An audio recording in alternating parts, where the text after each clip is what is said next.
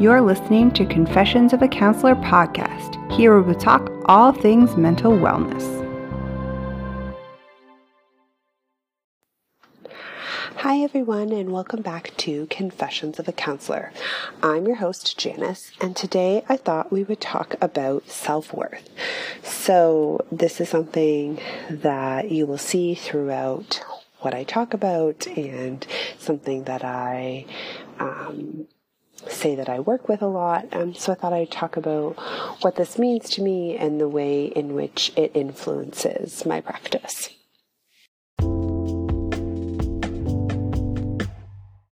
So let's jump right in. Throughout my marketing and my presence online, you will see that often it says Janice Lyons, self-worth activist.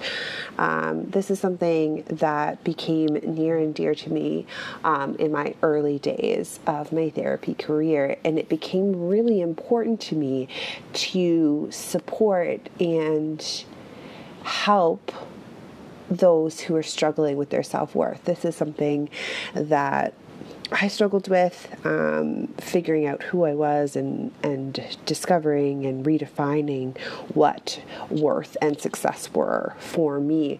And so it became really clear early on in my practice that this was something that I wanted to take on and support clients with. And where I didn't see a lot self-support being offered in kind of a non-traditional sense of therapy, right? So I think oftentimes we hear about self-worth and people talk about it, but I wanted to redefine how we were talking about it and redefine what it meant to advocate or be an activist for, in terms of helping particularly women, but I have males in my practice, where we're able to define what our worth is, not based on what we're producing, but who we are and how we feel about ourselves.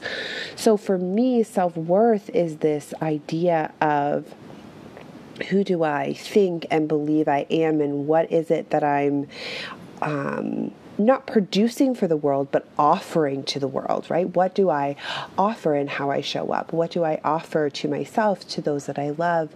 And not in I offer them my time, or I offer them my ability to do X, Y, and Z, but what am I offering in my presence? What am I offering when I show up in the world? And I think that this is a really important difference when it comes to self-worth. Is it's not about our production value. It's about who we are as people, and what are the values that I want to live by. What is it that I'm aligning myself with? And so when I make decisions, or when I'm thinking about my boundaries, or when I'm engaging in decisions about my life, I'm coming back to my values, because that's going to help me feel good. It's going to help me feel worthy, right? So that's increasing my self-worth. So I think that this is a really important conversation to be had, and I wanted it to be foundational in my therapy practice. And as I kind of discussed in earlier episodes in this season, this is something that hasn't changed, right? I talked about the things that have changed throughout my therapy practice, but this is something that has stayed very steady and very consistent throughout my practice, is this idea of coming back to our self-worth and coming back to who we believe that we are and who we want to be in this world, despite what others believe about us, or despite what we might have been told we should be or have to be. So coming back to who do I want to be and how do I want to show up, and that's going to increase our self-worth.